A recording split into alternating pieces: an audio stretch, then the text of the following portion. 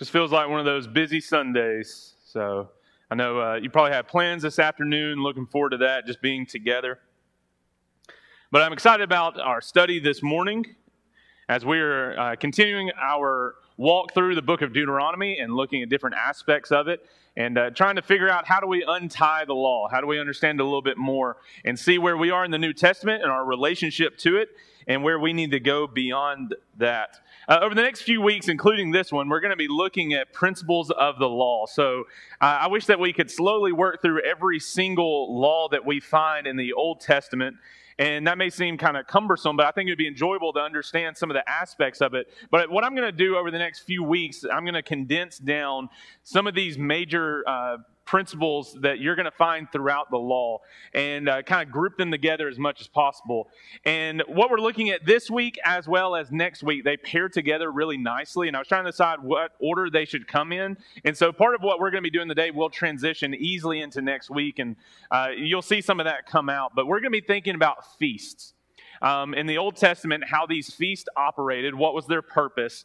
And part of the feast, it has to do with sacrifices. And so I was trying to decide what comes first, the sacrifice or the feast, and understand that. But I decided to go towards the feast so that we can have a little bit more of an understanding of when they were going to be doing these offerings, what was going on in context, what were they expecting during this whole experience of being in Jerusalem and celebrating these things. So that's kind of how we're going to approach this topic and why I decided to pick feast first.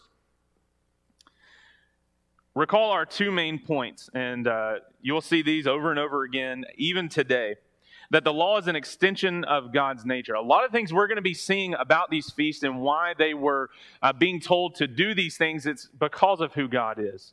And that's going to be presented in a very powerful way just through the scriptures and what they say. And the second part is those who follow the law must love God first. Whatever He asks you to do, you're willing to do it wholeheartedly. So the flow of thought for the day, if you're just taking notes, want a little bit of an outline for how we're going to approach this topic and maybe just some chapters for you to reference. We're going to come back to it. We're going to be doing a pretty good bit of reading today. As I said, I'd be fine every time if we just sit down and read just the book of Deuteronomy and let it say what it needs to. But this is kind of the breakdown of how we're going to view what's going on here. When you see the law first being presented, even in the book of Exodus, you're going to find the Ten Commandments mentioned first.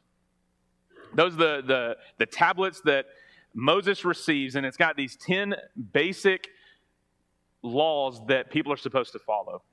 And I feel like even in Christianity, we still struggle, and people do, should we follow the 10 Commandments? What exactly is our relationship to them? They're very basic in our understanding, and they actually do cross over quite well with parts of Christianity. You'll see the same 10 mentioned in the New Testament in a little bit different way, except for the day of the Sabbath. But we're going to talk about the Decalogue, these 10 commandments, learn a little bit more about them. Then we're going to be looking at chapter 11, God's deeds and land. We've been looking overall about, loving God first and really appreciating these commandments. And if you do have this appreciation for what the commandments are all about, kind of sandwiched in this story, and you can kind of see jumping from chapter 5, which is very early on that he had mentioned the 10 commandments. And before you get to the rest of the commandments, he's going to cover about 5 or 6 more chapters for us. And when you get to chapter 11, it's kind of this transition point that is another reminder for us about what God has done and what He will continue to do with the blessings and the cursings, what He will continue to do when these people come into the land. And if you will keep in mind God's deeds and the land, you'll understand these feasts because they are going to correspond with those two main aspects. Then we'll look at chapter 12, the place of worship. And we're going to go outside of the book of Deuteronomy on most of these things, just pulling in the whole law. But there's a specific mention in the book of Deuteronomy that there is a time where they will establish a place for everyone to come worship. Now, we know during this time they have the movable tabernacle. They'll set it up as they're marching around, and they'll plant it back down where they need to. But there's a time coming where there's going to be a more permanent place. And even beyond the Old Testament, we understand the more permanent place of God's presence, the true temple, which is the church. And then we'll look at the 3 main feasts that are found in chapter 16. So that's why there's no verse references, just so you can mark down easily. Chapter 16 is a good place to see the 3 main feasts, but there's about 7 in all that we can look at.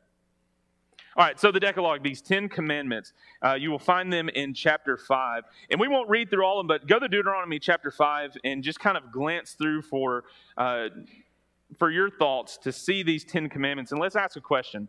Why are these commandments fundamental? And I'm calling them fundamental because you see them as some of the first main things that God tells his people. He said, these are things you need to keep in mind. These are things that you need to understand first, and then we will compound them. So that's why I'm calling them foundational. So just looking through the 10 commandments, or if you got them all logged in your mind, why would we call these fundamental? Pick one of these commandments and think about how it may relate to some other things that we've studied so far.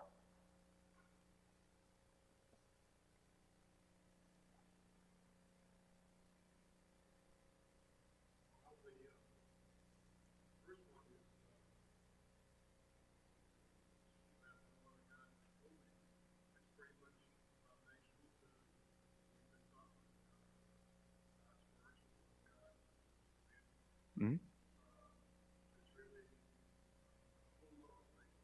Okay, so right out of the gate, the first commandment, you shall have no other God before you. That's foundational, and, don't go after idols, and that's where the second one's going to come from there. There is only one God, and the only one God is able to do all the things that we have been witnessing so far, the great things that he has done from the beginning of time and continues to do, that God is God. He is Lord of lords, King of kings, God of gods. He is the only one. And so you start there, and if you can get that, you love God first, and then everything flows from there. So yeah, just the beginning is foundational. Very good. What else?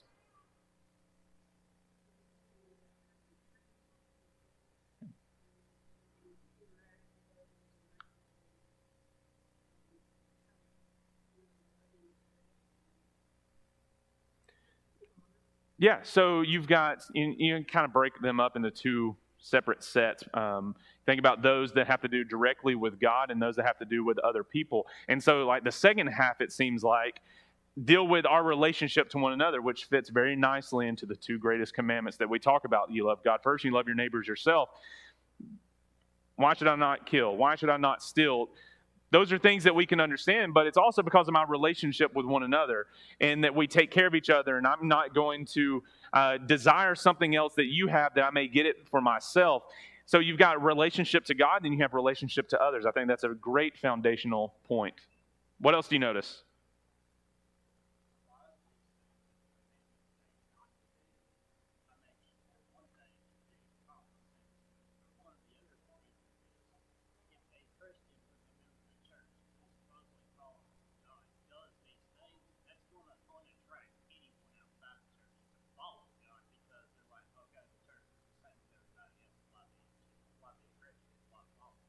Yeah, so these commandments set apart Israel from other nations, other people. If you will follow these things, then we can even see some of the basic foundational ideas that even in Christianity, if we will take these rules and follow them, we're going to be very different than other parts of the world, other people that don't have a commitment to God. And so it does separate people that are willing to follow these things from other groups of people. I think if you were to work through these 10 commandments and start making some ties to other things you read through. So, this is early into the book of Deuteronomy, chapter 5. But if you go beyond that and start looking at some of these other commandments, see if you can trace them back to here. How many of the other commandments are we going to read would be a violation of putting God as the only God? How many of the other commandments that we're going to read are a violation of don't make any graven images? How many of the commandments that we're going to read shore up the idea that you don't murder people, you don't steal, you don't take advantage of others, you honor father and mother? I think if you were to you could make a little system about the 10 commandments, have a one, and put it next to every commandment that you find that relates to commandment number 1 as you read through, and just kind of mark them out that way. It's foundational. So Moses is retelling the law. He begins here and he says, look, these are things that we're all agreeing to, and everything else will work from here. So keep that in your mind as we continue the study. The next thing that I want to look at is chapter 11. God's deeds and the land. So in chapter 11, starting in verse 1, going through verse 7, It is a reminder of the things that God has done. And really, you can look at verse 7. For your eyes have seen all the great work of the Lord that he did. Look back over time. Look back at these great, mighty, powerful deeds. The arm of God has reached out and helped Israel and helped his people from the beginning of time. Remember what he has done. Whether it's crossing the Red Sea, that he was able to part the land. Maybe it was him opening up the land and swallowing those people that were disobeying in the wilderness. Whatever that may be, God has done some great deed. And we remember that. I mean, here we are on Sunday morning. Why do we worship on Sunday morning? What is the significance of the first day of the week for us? What was that great deed that God did? He raised his son from the dead. We're here this morning. We're going to be taking the Lord's Supper in just a little bit to remember that Jesus was raised from the dead. Yes, he died on the cross, and 3 days later, he walked out of the grave. And here we are on Sunday morning remembering that awesome event. And then we even mimic our lives in correlation to that. We die to our sins. We are buried with Christ, but we rise to walk in the newness of life. We think about God's great deeds over and over again. You may not think about the Exodus. That may not be the first thing that comes to your mind. You may not think about the dry ground. You may not think about the earth swallowing people whole, but you may think about Jesus conquering death. God's deeds are able to be seen, and we commemorate those and we remember those together. And part of these feasts are going to remember that as well. But the second part that you find in chapter 11 has to do with the land. So I'm going to start in verse 8. You shall therefore keep the whole commandment that I command you today, and that you may be strong and go in and take possession of the land that you are going over to possess, and that you may live long in the land, and that the Lord swore to your fathers to give to them and to the offspring a land flowing with milk and honey. For the land that you are entering to take possession of is not like the land of Egypt from which you have come, where you sowed your seed and irrigated it like a garden of vegetables. But the land that you are going over to possess is a land of hills and valleys, which drinks water by the rain from heaven, a land that the Lord your God cares for. The eyes of the Lord your God are always upon it, from the beginning of the year to the end of the year. Think about this just for a second. Some of these feasts that we're going to be looking at in a moment, it's really being played out in that last verse, from the beginning of the year to the end of the year. The land, in a way, serves as a witness to what God has done and what he continues to do. When they walk into this land, remember in the book of Deuteronomy, they're standing at the brink of the Jordan. It's about to become dry ground. They're about to walk into this land that was promised to Abraham, and he said, you're going to return back here. And here they are waiting to go in. They're going into a land that is flowing with milk and honey, that has lands, that has houses, that has vineyards that they have not even touched, that are provided for them if they'll do what God says. It's a land that they're not going to have to water and take care of like when they were in Egypt, where they tilled the ground, and they're still going to have to work. I mean, that's part of what we find all the way back in Genesis, that we're going to have to take care of what is provided for us. But the rains that come from heaven, God takes care of the land. It's going to produce a lot different than what they experienced in Egypt. And what were some of the complaints when they were in Egypt? When they were in the wilderness, they said, we want to go back to Egypt because there was food there. There were all these great things that we wanted to eat. And he said, yeah, you did it with your own hand, but you're going into a land that I'm going to provide for you. It's a lot different. And the land stands as a witness for what God has done and what he'll continue to do. And what do the curses say? He said, when you disobey God, what will happen to the land? It'll shrivel up. Locusts will come in. Mildew and blight will take over your crops. It won't yield fruit for you. This land, God will take care of and he will provide. From the beginning of the year to the end of the year, all in between, that God will continue to show you that he is active. And he's not like these agrarian gods that they're going to experience in the land of Canaan. They're going in there and they're going to see all these different gods that correlate to the rains. They'll have a God that sends down the rains or is the rain, or they'll have someone that produces all the crops for them. And we see that in Egyptian gods. We see that in Roman gods, Greek gods, in all their mythology. It has to do with the land. But what we see with God is that he is above the land. He is the one that actually does all of these things. He is in control. And so when you look at Deuteronomy chapter 11, and two of the main things that stick out to me that are going to relate to these feasts God's deeds, and the land. If you will do what God tells you to do, He will continue to provide for you in great, mighty ways, even going and fighting against your enemies. They don't even know what Jericho is going to be like when they get there. We know the story. And so we're thinking about them conquering. Could you have invented that? If you were going to go and fight against Jericho, would you have come up with that tactic of let's march around it until the walls fall down? No, because God had to be involved. In so many other scenarios, when they go through the land, it's only because God is in control. That land will continue to bring forth milk and honey. Great gatherings of fruit and vegetables that they can't even imagine because God's taking care of it. I just think that is so enjoyable to read about and to see that the eyes of the Lord your God are always upon the land from the beginning of the year to the end of the year. Therefore, keep all the things I'm going to tell you to do. And if you go to the end of chapter 11, verses 26 through the end of the chapter, 26 through 32, you get the blessings and the cursings. And he says, this land that you're going to possess, here's what it will look like if you obey me, and here's what it looks like if you disobey me. So when we think about what these feasts represent, make notation that chapter 11 will shore that up for you just a little bit more. All right, the next thing that I want to cover before we're going to really get into these feasts, the chosen place of worship.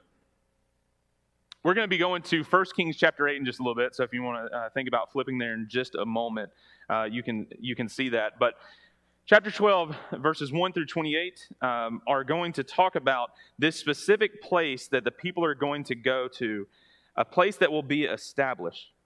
We'll kind of jump around through some verses just as I look through them, some things for a reminder.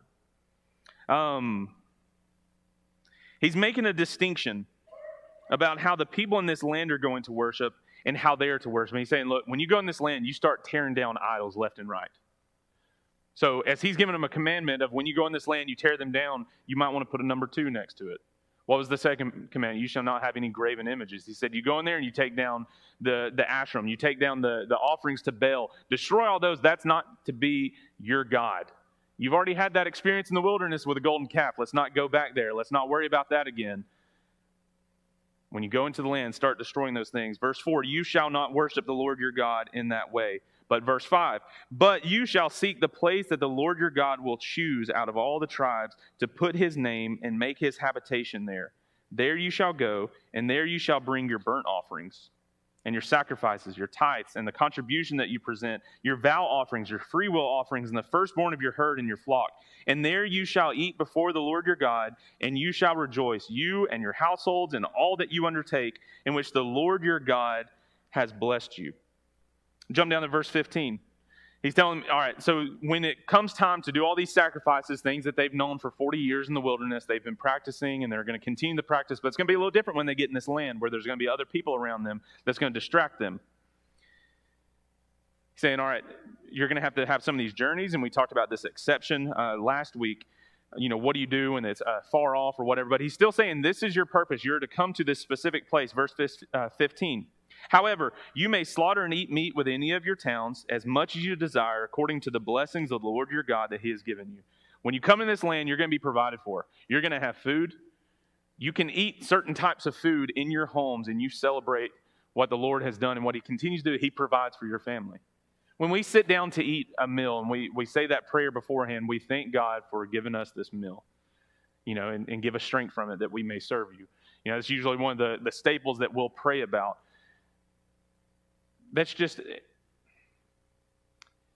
a simple point of faith to know that God takes care of everything that we see around us, and that the blessings that we have, they essentially come from God. And so he's telling them, to some extent, he says, these things you are welcome to eat, but remember the Lord has given them to you. However, there's something a little bit different. In verse 16, only you shall not eat the blood. So whatever you do, don't eat the blood, because that contains life. You shall pour it out on the earth like water. Verse 17, you may not eat within your towns the tithe of your grain, or of your wine, or of your oil, or the firstborn of your herd, or of your flock, or any of the vow offerings that you vow, or your freewill offerings, or the contribution that you present, but you shall eat them before the Lord your God in the place that the Lord your God will choose. You and your son and your daughter, your male servant, your female servant, and the Levite who is within your towns, and you shall rejoice before the Lord your God in all that you undertake. Take care that you do not neglect the Levite as long as you live in your land. So he's talking about there's this place of worship. There's this place that they're going to go to that they need to be looking for, but they don't know what it looks like yet. But God will show them this is where he's going to be. So let's ask a question. Why does God set rules about where to worship? I mean, you could read through the rest of that chapter if you wanted to and find some more teachings in there. But just generally, for the Israelites, and we can carry this over into New Testament and think about worship, but I want to think about our study in the law right now. Why does God set rules about where to worship? What's the significance of this? Or why do you, just any reason, why do you think you would be doing this?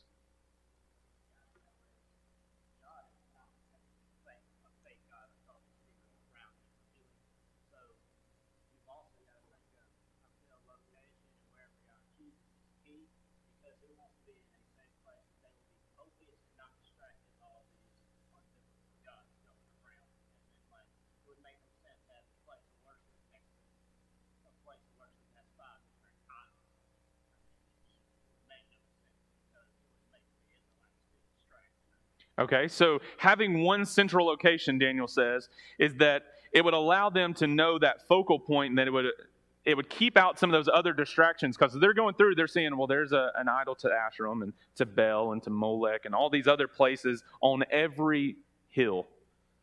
The Israelites, when they commit idolatry, they worship God. They offer abominable practices on every hill and under every green tree. But there is a distinction. The Israelites know this is the place that we're called to go to. Not any of these places that may look appetizing, that may look intriguing. Those don't match what this one location will be. I think that's a very good point. Appreciate that. What else? Yeah.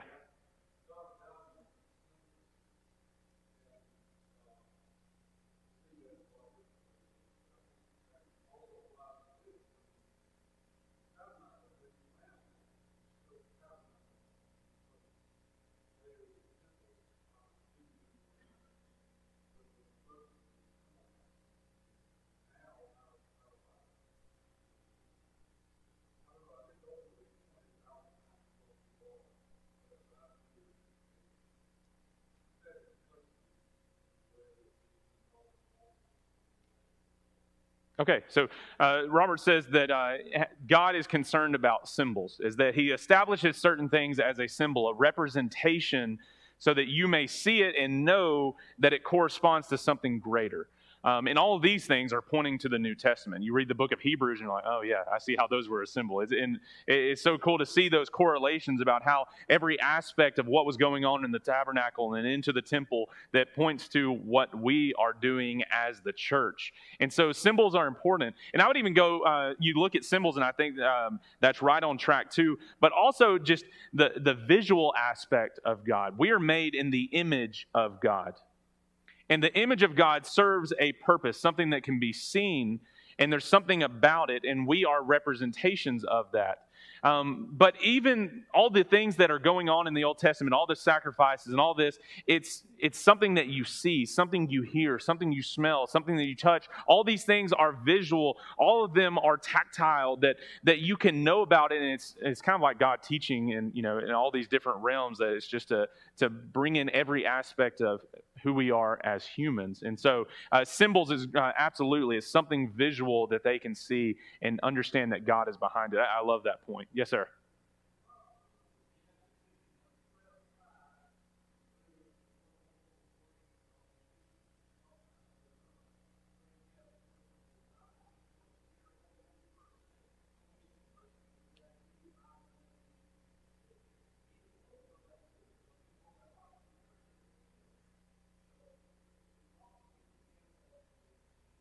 Yeah, so Jim says that it brings everybody together as a unit. Family is important in the Old Testament. Family is important in general, and we see that all the way throughout. But there were a lot of the commandments when I saw the Old Testament. There are a lot of commandments that are dedicated to the family being tight-knit. And it's more than just your immediate household. It's everybody together. And that's why they would go on these big trips. And so when you see Jesus coming to the temple when he's 12 years old, and you've got this whole convoy of his family coming, that's what they would do. They traveled around together. And there's 3 specific feasts where people would come to Jerusalem, what it comes to be, but this specific place of worship. But it pulled everybody together.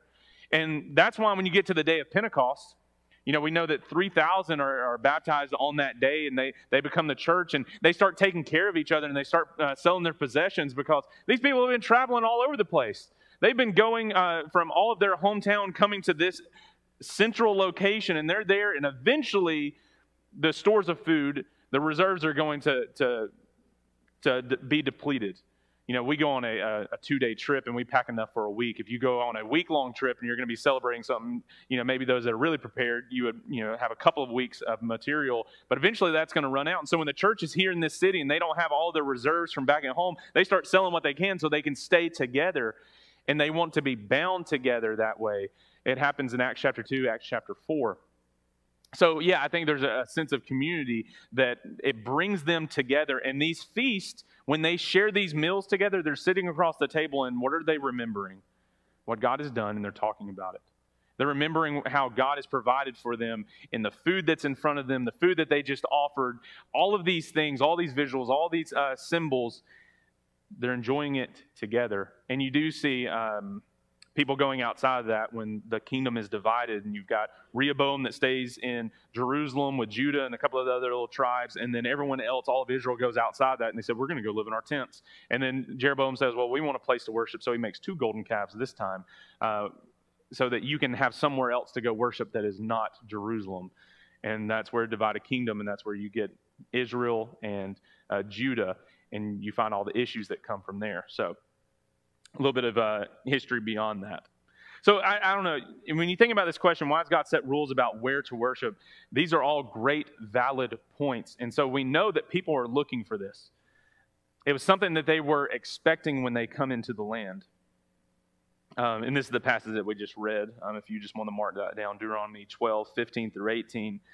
But I do like verse 18, that last part. And you shall rejoice before the Lord your God in all that you undertake. So let's think about this place of worship a little bit more. And let's go to 1 Kings chapter 8.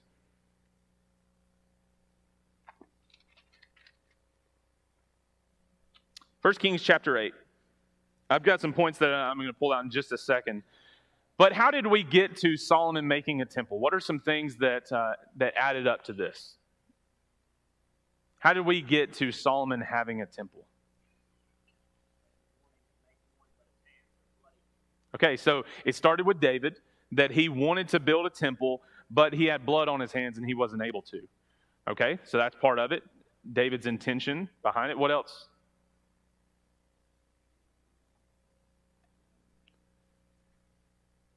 Something David stored up for as well. First Chronicles chapter 29 talks about David having stored up some money and some possessions so that it could go to the building of the temple. So all the great wealth that Solomon had was then compounded by what David had.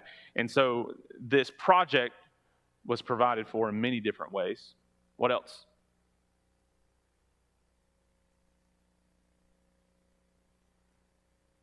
We're not too far into this experience of the Israelites and their kings. So we've had Saul, David, Solomon, and then the divided kingdom.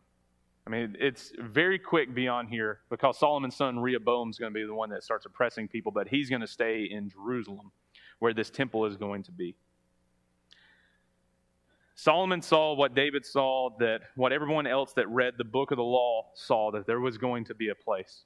And everything narrows down, and they come to and decide that Jerusalem, where they're going to establish this temple, this is where it's going to be. And so here's some things that I noticed in this entire chapter. First off, Solomon builds this temple, and it's very elaborate. Go back just a few chapters back, you'll learn a little bit more. Go a couple of books back in 2 Samuel, and you're going to learn what exactly Solomon put into this. It's elaborate. The pictures that, if you pull up right now and you look up like Jewish temple in Jerusalem, we know it was destroyed. It was destroyed in 70 AD. But the temple that was destroyed in 70 AD was not the same temple that Solomon had built. That was something that Herod the Great had redone, and he had made even more elaborate. But just from reading, you find out exactly what Solomon did. It was visual. It sat up on a hill. Every time you read in the New Testament where people go to Jerusalem, they go up to Jerusalem. And when Jesus is giving the Olivet Discourse in Matthew chapter 24, that's where he gives this prophecy that Jerusalem is going to be destroyed. He's sitting on the Mount of Olives that is looking at this city. And everywhere you go around, you see this city that people are watching, and they know this is where we're going to worship. As he builds this temple, they bring in the Ark of the Covenant. And when the Ark of the Covenant comes in, God's presence is shown there. There's a cloud that comes in, and you can look at, verse 9, 1 Kings chapter 8, starting in verse 9. There was nothing in the ark except for the 2 tablets of the stone that Moses had put at Horeb, where the Lord made a covenant with the people of Israel when they came out of the land of Egypt. And when the priests came out of the holy place, a cloud filled the house of the Lord, so that the priests could not stand to minister because of the cloud, for the glory of the Lord filled the house of the Lord. Actually, if you look at when they put the Ark of the Covenant in the very middle, it says that the poles that went down the side so they wouldn't touch the actual Ark of the Covenant itself, the poles that went into it extended outside of the Holy of Holies. That's how long they were. Like, we're not going to get anywhere near it. But they put it in there, and they walk out, and there's this cloud, and they can't even minister in the midst of the temple because the cloud has filled it. The presence of God has filled that. And so we know this is what had been expected, what they were looking for. The next part, starting in verse 12, going through 21, Solomon acknowledges God's deeds. He said, "You have brought us to this point." Really because of David and a lot of things that happened there, and David's heart was geared toward this, that we have come here. Verse 21, "And there I have provided a place for the ark, in which is the covenant of the Lord that he made with our fathers when he brought them out of the land of Egypt." We're in Deuteronomy, although we're reading in 1 Kings chapter 8 right now, but what are they still looking back to? God's deeds that he started in Egypt that have carried all the way over to make this point happen. God's deeds are important. The next part is, he says, "This temple is the place where you said, my name shall be there." If you start in verse 27 and read down through the end of through 53, Solomon is praying to God, and he says, we want this place to be where people come to bring their sacrifices. We want this place to be where when people contend with each other, they come here. When people think about who you are, God, that they pray to you toward this city. They are establishing it. Solomon is dedicating it, and he says, this is the one that we've been looking for. This is the one that you showed us, that this is going to be the place where your name can be seen. All of these things happen so that when we read in 1 Corinthians chapter 3, 1 Corinthians chapter 6, and it talks about the temple of God where his Spirit dwells, where is that now? The church. And we think about the Spirit of God in the church. We think about the Spirit of God, the presence of God in the temple, and it crosses over quite nicely to where we are. So read 1 Kings chapter 8 and you'll learn more about this place, but it's all once again tied in together to the deeds that are in this particular land of what God is doing. So going from these basic points, the 10 Commandments, their foundational ideas, all the way over into this place that we're looking at. How do God's deeds, the land, and the place of worship relate to feast? That's where we're going to go in the remainder of our time together. And this is why we're looking at principles. We could just talk about we could pick one of the feasts and we could spend our entire time dealing with it. But I wanted to kind of group them all together and lay some foundational ideas, and that's the purpose of this. So a couple of things. If you want a feast cheat sheet, so I like chapters that just works out really nice for us. If you're wanting to know where to go to study something, a certain chapter will just give you all the details contained. So if you're wanting to know how to read parables, I would tell you go to Matthew chapter 13. It teaches everything you need to know about parables. It teaches you how to read them, how to get into them, how not to go too far beyond them. It's a good little cheat sheet for you. If you want to know how the Pharisees were not doing what they needed to do, you go to Matthew chapter 23. It's things like that. I just like self-contained chapters. They're very helpful for our study together.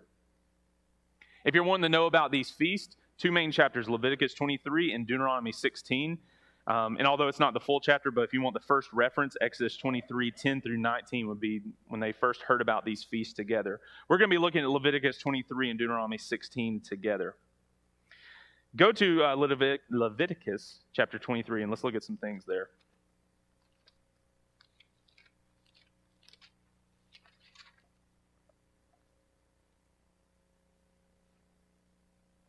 I'm going to start reading in verse 1. The Lord spoke to Moses, saying, "Speak to the people of Israel and say to them, These are the appointed feasts of the Lord that you shall proclaim as holy convocations. They are my appointed feast." The word appointed sticks out to me. There are appointed feasts at appointed times. If you read through Leviticus 23, there are going to be two specific months that stick out to you. The first one is the first month, and the next one is the seventh month.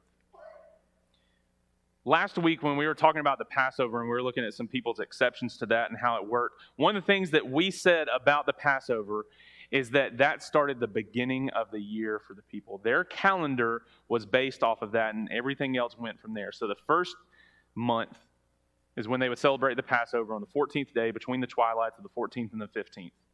Then you would start counting out from there.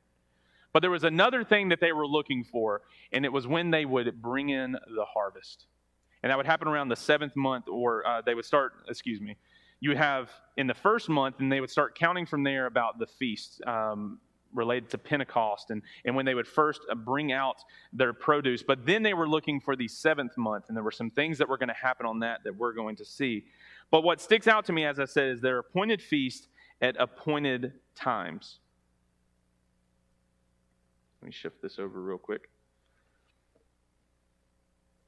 In verse 3, you learn a little bit about the Sabbath, but let's jump down to verse 4 and let's read this again about what they knew concerning the Passover. "These are the appointed feasts of the Lord, the holy convocations, which you shall proclaim at the time appointed for them. In the first month, on the 14th day of the month, at twilight is the Lord's Passover. And on the 15th day of the same month is the feast of unleavened bread for the Lord. For 7 days you shall eat unleavened bread. On the first day you shall have a holy convocation. You shall not do any ordinary work, but you shall present a food offering to the Lord for 7 days. On the seventh day is a holy convocation. You shall not do any ordinary work." Jesus is killed around what time? Passover. You go into a week of unleavened bread that people are celebrating. 1 Corinthians chapter 5, Jesus is described as the Passover lamb. Based on when he was killed and what was going on, it was probably around the same time that they were killing the Passover lamb. If you look at the timing of it, there's a lot of things that fold in on this one thing. But if you're looking at these appointed feasts and appointed times, they all have to correlate to what God has done and what he will continue to do from there.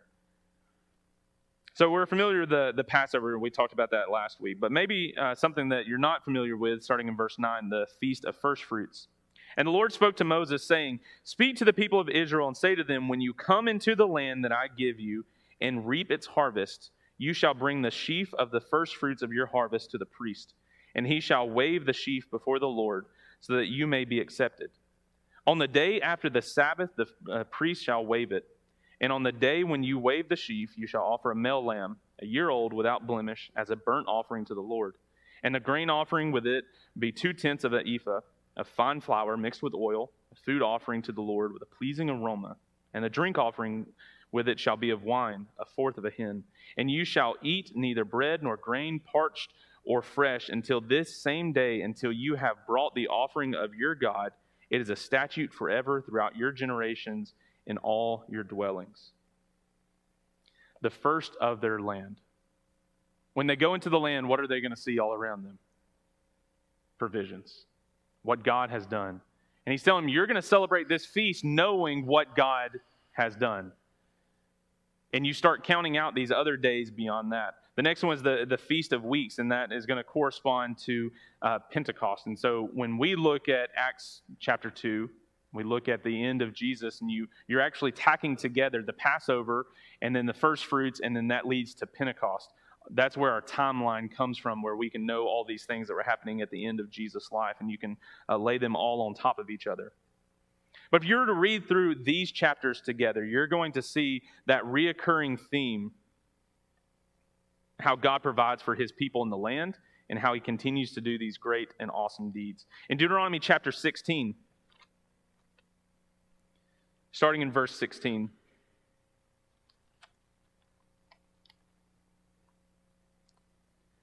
"3 times a year all your males shall appear before the Lord your God at the place that he will choose, at the feast of unleavened bread, the feast of weeks, and the feast of booths. They shall not appear before the Lord empty-handed. Every man shall give as he is able, according to the blessing of the Lord your God that he has given you." You look at the produce, you look at your land, you look at everything around you, and it's a constant reminder of what God has done. And as they are celebrating these feasts in these particular locations, they're coming together as a family, reminding each other.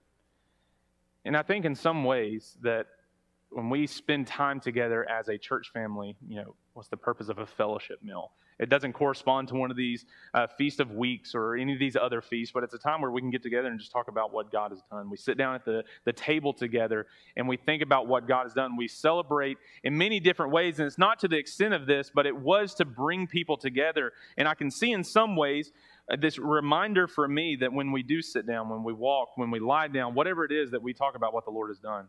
And if we share it with a meal, it's even better. It gives us a good opportunity there. But there are 3 main feasts that people were supposed to do.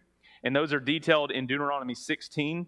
You get the other 7 altogether in Leviticus chapter 23. But there are 3 main ones: the Passover, the Feast of Unleavened Bread, and the Feast of Unleavened Bread, the Feast of Weeks, and the Feast of Booths. And attached to those were some other feasts that are shown throughout as well.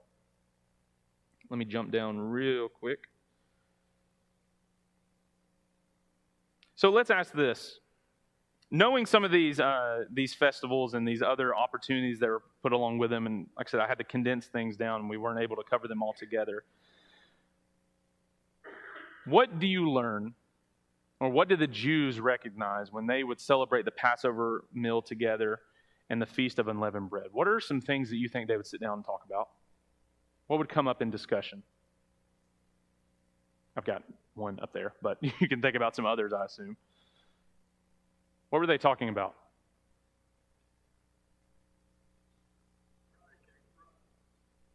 I heard that one first. What'd you say, Jim? Promises of God. They're in Egypt when they first have the Passover, and God says, "I'm going to take care of you. You take the lamb, you prepare yourself, put your shoes on, you get ready to run. But you're going to celebrate, and there's going to be death that's happening around you, but you're going to be saved." So promises of God. What'd you say, George?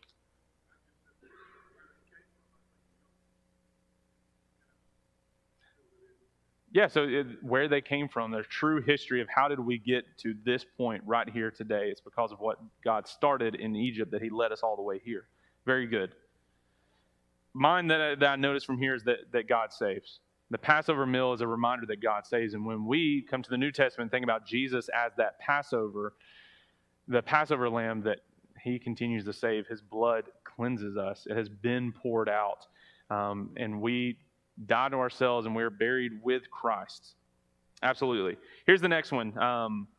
So you would have the first fruits, as we said, that they would, so one of the descriptions, I believe it's Leviticus 23 when it's talking about it, he says when your sickle first hits the grain that comes up, you then start counting out from there. And so I'm putting together some feasts and some other things, but the first fruits and the Feast of Weeks. What is our reminder there? What are some things you think they would discuss with each other as they're looking at what the land is doing, as they're looking at sitting down and eating some of what God has given them? What do you think they're talking about? Blessings. This meal has been provided by God. I mean, in some way, in a very basic way, we talk about that as well when we sit down and we eat.